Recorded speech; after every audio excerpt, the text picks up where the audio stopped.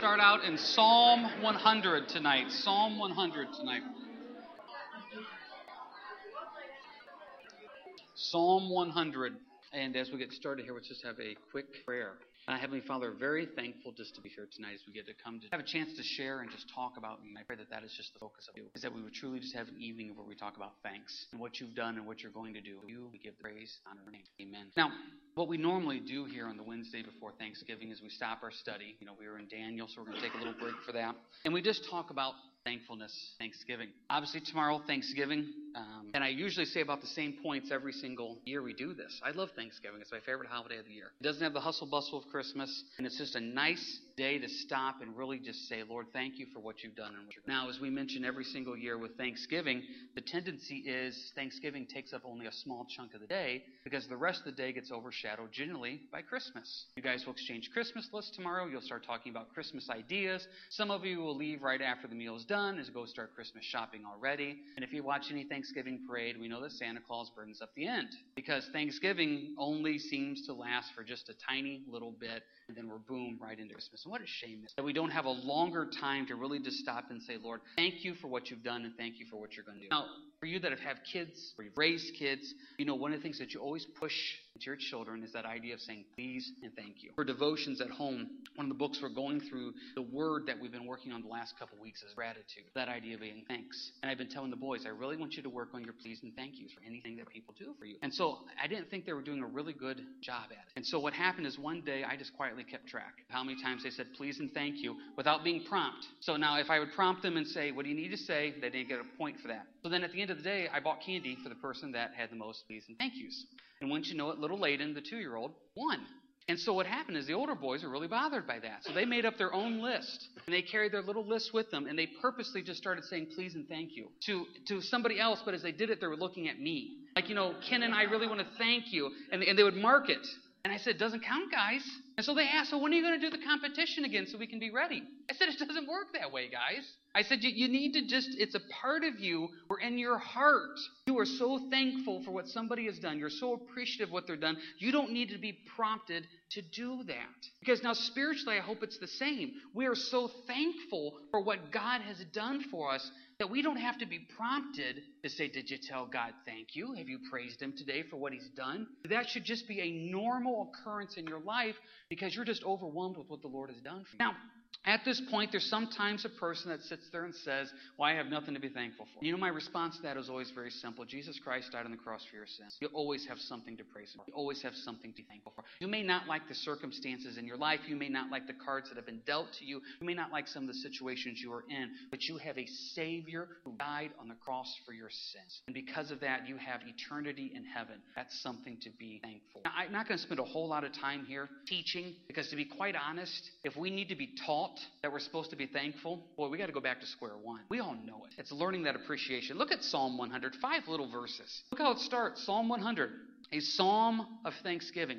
Make a joyful shout to the Lord, all you lands. Serve the Lord with gladness. Come before his presence with singing. Know that the Lord, he is God. It is he who made us and not we ourselves. Stop right there. First thing to be thankful for is in verse 3, you were created. That's the first thing to be thankful for. Now, every now and then you run into one of those little Eeyore people. I wish I never was born. Come on. God created you. Infinite God took time to create you. It says in Jeremiah that even before you were born, the Lord was thinking. Now, Psalm says that he knit you together in your mother's womb. You were created by God. Next part of verse 3. We are his people, the sheep of his pasture. That carries the idea that we are his sheep. He takes care of us. He meets our needs. One of the things we always do with the boys when we talk about gratitude and thankfulness, we'll sit down there and I'll say, do you guys have food in your belly? Yeah. Do you have clothes on your body? Yeah. Do you have a house? Do you have a roof over your head? Yeah. We're thankful. I doubt any of us came here tonight struggling, and I use the word struggling. You may be hungry, but you're not struggling for food. I don't think any of us are going to go home tonight saying, I don't have a place to lay my head. We have a lot to be thankful for. Look at verse 4.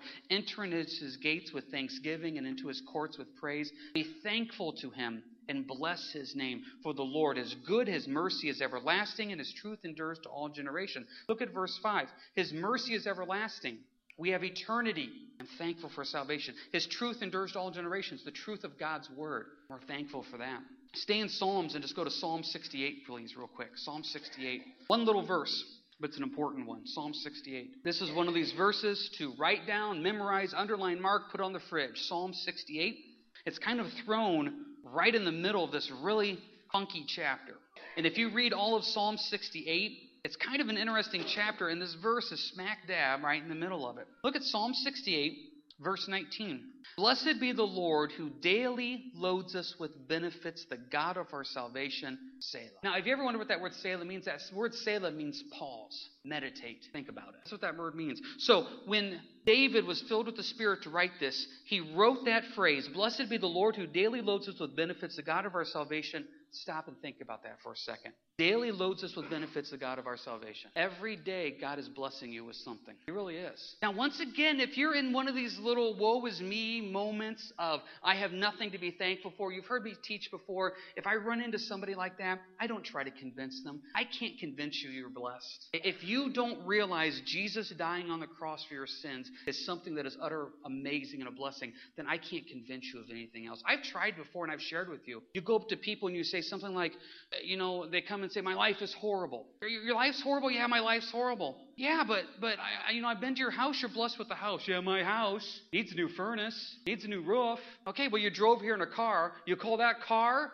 That car is going to fall apart. Whatever you say, they're just going to find something negative about it. You can't win with that. Verse 19, God is daily giving you a benefit. And if nothing else, if you can't think of one thing happening in your life to be thankful for, look at that last phrase of verse 19 again, the God of our salvation. Now, you can't make a negative out of that. You have salvation. You have heaven. God says be thankful for that. Now, last passage I'm going to share with you before we move on to our next thing. Go to Luke 17. Because I hate to say this. Psalm 100 and Psalm 68, that's the goal. You want to be like that. The problem is we're more like Luke 17. Luke 17, please. We live in a nation where we have so much. We have so much stuff that we build extra buildings to live outside of our house, to store the stuff we can't keep inside of our house. We have so much stuff. We're the type of people that we go, and I did this today. I opened up the fridge, and Dawn said, what are you doing? I said, I'm looking for something to eat. Now, my fridge was not empty. Just didn't have what I wanted. And woe is me. I had to go open a can of soup. Look at Luke 17. You probably remember this story from Sunday school. Verse 11, now it happened, Luke 17, verse 11. Now it happened as he went to Jerusalem that he passed through the midst of Samaria and Galilee. Then as he entered a certain village, there met him 10 men who were lepers who stood afar off. We just have to stop for a second here real quick, a little bit of background. If he's near Samaria, no good Jew would go through Samaria. Samaritans were hated by the Jews. They were a mixed race of people. They were half Jewish, half Assyrian, and so the Jews looked down upon them. And also these men were lepers. Verse 12, if you know anything about Old Testament law, lepers were not allowed to be near anybody. Unclean. If they came near somebody, they had to yell, unclean, unclean. You couldn't get near them. You couldn't touch them. These men lived ostracized. These men lived isolated. Verse 13, they lifted up their voices and said, Jesus, Master, have mercy on us. So when he saw them, he said to them, go show yourself to the priest. And so it was that as they went, they were cleansed. Now, if we were teaching this on a Sunday morning, we would spend a lot of time on verse 14. As they went, they were cleansed. They walked in faith.